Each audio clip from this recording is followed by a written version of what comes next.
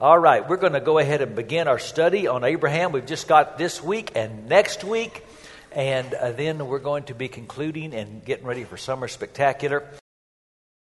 Open your Bibles, please, to Genesis chapter 22. I want to talk to you tonight about tests. It's coincidental that this sermon comes during a week when a lot of our children are in finals. Public and private schools, and this is a week of many tests. It's been a very constant theme at my house, and I'm sure at some of yours as well. Maybe you remember those days. I actually never minded them very much because I typically was good at taking tests in school. And that doesn't mean I was smarter than other kids. I'm not always sure that schools test to figure out who's the brightest. Sometimes I just know how to take tests, and so I usually did pretty well at that. For other people, it's a real burden. But I'm a big believer that tests are important and that teachers give them for good motives, despite some of the things I've been hearing around the building the last few minutes down in the youth center. I believe that I probably should get the cut of money from a fairly well-known NFL football player who copied my test scores and got through ACU that way. Now, I didn't know he was cheating off me. I found that out later, but I got him through freshman and sophomore Bible. I always wondered why he wanted to sit just behind me and to my right. And it reminded me of a story I heard one time of a professor that thought a football player was cheating. And he called the player in and says, "I think you've been copying off someone else's test scores." And he says, "What makes you think that?" "Well, I've compared your test to his test, and the answers are identical." And he says, "That could just be a coincidence. That proves nothing." Teacher said, "Yeah, I know. But on this answer, he put, 'I don't know.'" And the football player said, "So?" And the teacher said, "Yeah, but on yours you put, 'I don't know either.'"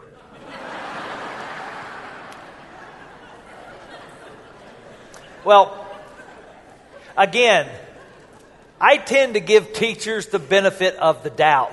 That if the motive of the giver is pure, then the purpose of the test is to measure and assist the growth of the taker. I think tests have value, and I know that from my own experience doing some auditing of classes when I was in graduate school. And I noticed that if I audited a course, I never retained or picked up as much knowledge as if I took the course for a grade. I could go to the class, I could take notes, I could buy the same textbooks. But when I knew I would not be tested, I did not learn the lessons the teacher wanted me to learn, like when I was tested. The first six words of Genesis 22 are these. Sometime later, God tested Abraham. Sometime later. Now, that means that for some years now, life has been going good for Abraham. Things have been smooth. Isaac is finally on the scene. He's been weaned. He's grown up into a little boy, into a young man, into a teenager. And it has been the years that Abraham has always longed for. Life has been good, and it's been good for a while. And that can be a dangerous place to stay. And so without any warning or explanation, God decides to give Abraham a pop quiz. Now, God does this a lot. And not only does God do it, but the Bible says we ought to welcome it. We should be glad when God does it. In fact, look at David's words in Psalm 26. "Put me on trial, Lord, and cross-examine me. Test my motives and my heart. For I am always aware of your unfailing love, and I've lived according to your truth." Why does he want to be tested? Because, write it down, test grades reveal if faith is real. Because people are like tea bags. You have to put them in hot water to find out what is really in them. And so you hear the phrase tried and true. Well, the fact is, faith isn't true until it's been tried. The Bible says in James chapter 1, dear brothers and sisters, whenever troubles come your way, let it be an opportunity for joy. For when your faith is tested, your endurance has a chance to grow. So let it grow. For when your endurance is fully developed, you'll be strong in character and ready for anything. For some years now, there has been laughter in Abraham's tent. But what God wanted to know was if his confidence was in his son or in the God who gave him. So, the first two verses of Genesis 22 contain these stunning words. Sometime later, God tested Abraham. He said to him, Abraham, here I am, he replied. Then God said, take your son, your only son, Isaac, whom you love, and go to the region of Moriah. Sacrifice him there as a burnt offering on one of the mountains I will tell you about. Now, Abraham has no way to know he's being tested. The narrator gives us insight that Abraham doesn't have. And by the way, these kinds of sacrifices were common in the pagan religions around Abraham. Other religions offered children to their gods. And Deuteronomy 18 has not been written yet. God will reveal his abhorrence at the practice of child sacrifice. But he hasn't said that yet. The problem here is not that what God is asking for is ghastly. In fact, remember, Abraham has already shown he is quick to protest if he thinks God's intentions are unjust. Back in chapter 18, when God said, I'm going to go down and see what's going on in Sodom and Gomorrah, Abraham got in the way and said, won't the judge of all the earth do right? Would it be right for you to destroy a whole city if X number of righteous people are in it? If Abraham has a problem with God's intentions seeming unjust, he tells him. Still, what Abraham has to wrestle with is this. How is God going to keep his promise if he asked for it? The dilemma is what God wanted to do to Isaac and what God had promised to do through Isaac. And Abraham has ordered his whole life around this boy. I mean, from the moment years ago when he left Ur, it was all centered on one promise. And now God's going to ask for the promise he promised to keep. This was the mother of all final exams. Did he pass it? I know you know the story, but let's read it again like it's watching it for the first time.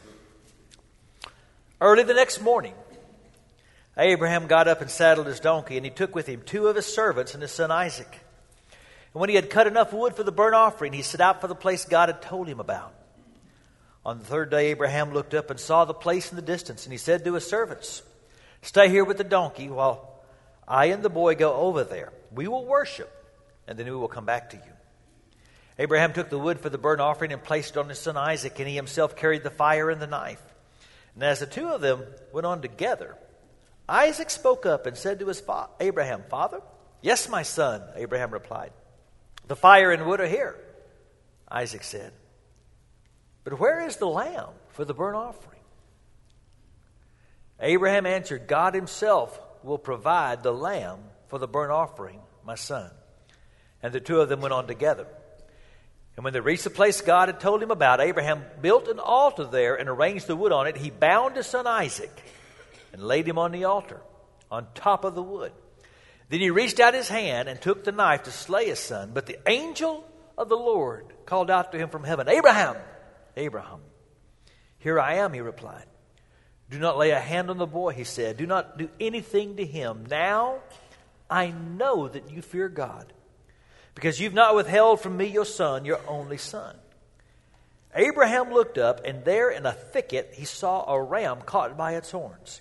He went over and took the ram and sacrificed it as a burnt offering instead of his son. So Abraham called that place Yahweh Jireh.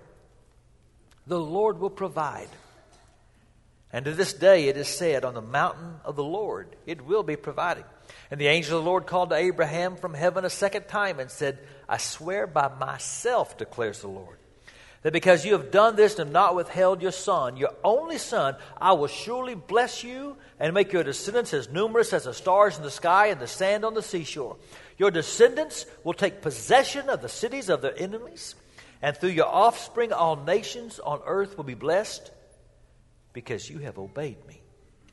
And then Abraham returned to his servants, and they set off together for Beersheba, and Abraham stayed in Beersheba. It's quite a story that I think is recorded so that his faith can inspire our faith. You're not going to take this test, but you're going to have to answer some of the same questions in the test that God gives you. And here are at least three. Number one, is my first response obedience? You see, Abraham was too familiar with God's voice to mistake it. He knew who was talking to him. And so his question then is, am I going to choose to delay in hopes that if I fiddle around a while, procrastinate, delay, I'll give God time to change his mind? Look at the first four words of verse 3. Early the next morning. Abraham understood that obedience and procrastination are mutually exclusive. Now, I don't know about you, but for me, obedience tends to come fairly easily when I know what God is up to. But even when I don't know, I still have the exact same two choices: obedience or disobedience. We tend to want to hold back on obedience until we get all the details. But that's not living by faith. That's living by sight. All of us as parents know this exchange. Go this or this or this. Why? Because I said so. And sometimes that's the only answer you get from God. C.S. Lewis says, the most frequently used word in heaven is going to be this one. Oh. I think he might be right. Oh, that's what God was up to. Oh, now I get it. Oh, it makes total sense now. But there are some places you will only go because of obedience. See, this was Abraham's Gethsemane. And I'm going to suggest to you that he could sacrifice Isaac because he had already sacrificed his will and his wisdom to God. Abraham had already died to himself. And dead men follow orders. And so when you have your own unexpected pop quiz from God, first question, is my first response obedience? Or do I piddle around expecting God to give me more details before I obey? Question number 2. Is my best what I bring to worship? Consider again what Isaac meant to this man. He's the son he has waited for 4 years. He is the only child of his beloved Sarah. And by the way, we'll talk about this next week. The first time you read about tears in the Bible will be when Sarah dies. Abraham loved Sarah. And this is her only child. He is the personal evidence that God keeps His promises. See, he wasn't just Abraham's best, he was Abraham's blessed. See, we got no problem when God wants us to give up something that we know is bad for us. When God asks for something we know is wrong, we don't say, why? It's when God retracts our blessings that our faith gets tested. Because after a while, we tend to act like our blessings are our entitlements. And we're owed an explanation if God wants them back. But think about Abraham's faith journey. From the very beginning, God has been teaching him to let go. It started in Ur. Let go of your homeland and the culture you've known all your life. It continued in Haran. Let go of your family. It continued with his nephew. Let Lot go. It continued with Ishmael. Let him go. In fact, if you think about it, Abraham's timetable all these years has had to be released. Because God never kept the promise when Abraham wanted it kept. So do you see what God's doing? He's leading his man through a pilgrimage of learning to release. And Abraham has reached this point now where there's one driving fear in his life. He used to have a lot of fears, but now there's one. His fear of displeasing God is greater than his fear of losing anything else. Now I know that you fear God. You would let go of your best. See, this is not the trek, I think, of a devastated, broken man. This is a man on his way to worship. Let me tell you something I've learned. Clutchers never make good worshipers. One principle in Bible study, the first time you find a word in the Bible, you get an insight on how it's used or its meaning throughout Scripture. And this is the first time the word worship is used in the Bible. I'm taking this boy, I'm going up on that mountain, I'm going to go worship God. The first time the word worship is used in the New Testament, Matthew 2, verse 2, when the wise men come with their gifts and they say, "Where's the king? We've come to worship him." And what's the Bible saying?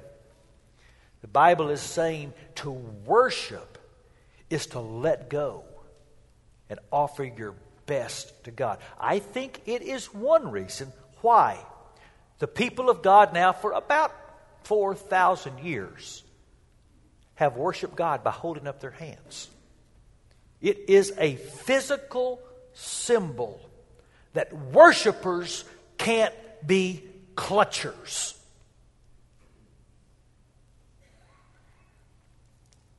You see, God is jealous for our affection. And we should never expect Him to accept second-rate offerings. I've told you this story before. And I don't mean to offend anybody here because I know people have different attachments to different songs. I've never liked the song Victory in Jesus. I know that is the favorite song of some of you, and that's fine. But I don't like the song. I think the reason is because in the little church I grew up in, if we sang Victory in Jesus, it took 27 minutes to finish it. And so some years ago, I was at a service. I was not preaching that service. I was literally just visiting. And I was sitting toward the back. It's not often that I get to go to a worship service and just sit and receive. And we were singing songs, and we were standing, and we started singing Victory in Jesus. And I went through the first verse. Victory in Jesus. When's this gonna be over? And then it happened. And this does not happen to me very often, where God speaks so clearly, I think someone's standing next to me. In fact, this has only happened to me a handful of times in my life, but it happened that day. And here's what I heard. Is this your best? And I'm telling you, the Spirit of God convicted that old hard heart of mine to the point I got tears in my eyes. Who do I think I am that I will let the style of a song or a worship preference dictate what God is going to get from me? I repented on the spot. Held up my hands for the rest of that song and sang out loud to God. I still don't like the song. But I'll sing it with all I've got. Is my best what I bring to worship? Because faith without sacrifice is dead. And one last question. Is my trust in my reason or his provision? Let me tell you what I think was the hardest question on Abraham's test. And it was asked by his boy. Daddy, where is the lamb? And I think Abraham answered that question in two ways, and both of his answers reveal the depth of his faith. Look at verse 5 one more time. This is what he told the servants. Notice, we will worship, and then we will come back to you. He's not deceiving them. And that's not unconscious prophecy. That's unwavering faith. He really believed it. Now, at this point, there is no record in the history of the recorded Scripture that anyone has ever come back from the dead. And yet, in a sense, Isaac's very existence is proof that God can do something with dead things. Because Abraham's body was reproductively dead. Sarah's womb was dead. He had tangible proof by his side that God can take what's dead and make it alive. And in an astounding leap of faith, Abraham reasons, even though he's never heard of such a thing, that resurrection is more compatible with the character of God than contradiction. He concludes, I don't quite get this. He's asking for the promise, but he's going to keep the promise, and the promise is this boy. So the best I can figure is that after I kill him, I'm going to get him back. Because that makes more sense to me than the thought that God could contradict himself and be a liar. Look how the Hebrew writer speaks about it. It was by faith that Abraham offered Isaac as a sacrifice when God was testing him. Abraham, who had received God's promises, was ready to sacrifice his only son Isaac, though God had promised him, Isaac is the son to whom your descendants will be counted. Watch this. Abraham assumed that if Isaac died, God was able to bring him back to life again. And in a sense, Abraham did receive his son back from the dead. Abraham came through the test because he believed God would come through. And that's what he said in his second answer. The one he gave his boy. Daddy, where's the lamb? Son, God himself will provide. Abraham had reached a point in his life where he could trust his future more to the promise of God than even to the presence of Isaac. God will provide a lamb, son. And even as he spoke, there was a ram that was walking up the other side of that mountain that they couldn't see or hear yet. The provision was already on the way. I have to wonder if this was the moment that Jesus was referring to when he would say to the Pharisees, your father Abraham saw my day, and he was glad. And Abraham returned with his son and with a new name for God, Yahweh Jireh. Because here's the thing. You always come out of a test with greater understanding. One of my heroes in Christian history is a man named George Mueller. You ought to read about him if you haven't. He was a wild young man, a reprobate. On the day of his mother's death, he stole money out of her purse to go get drunk. At the age of 26, though, he came to Christ. And God put on him a tremendous burden for orphans.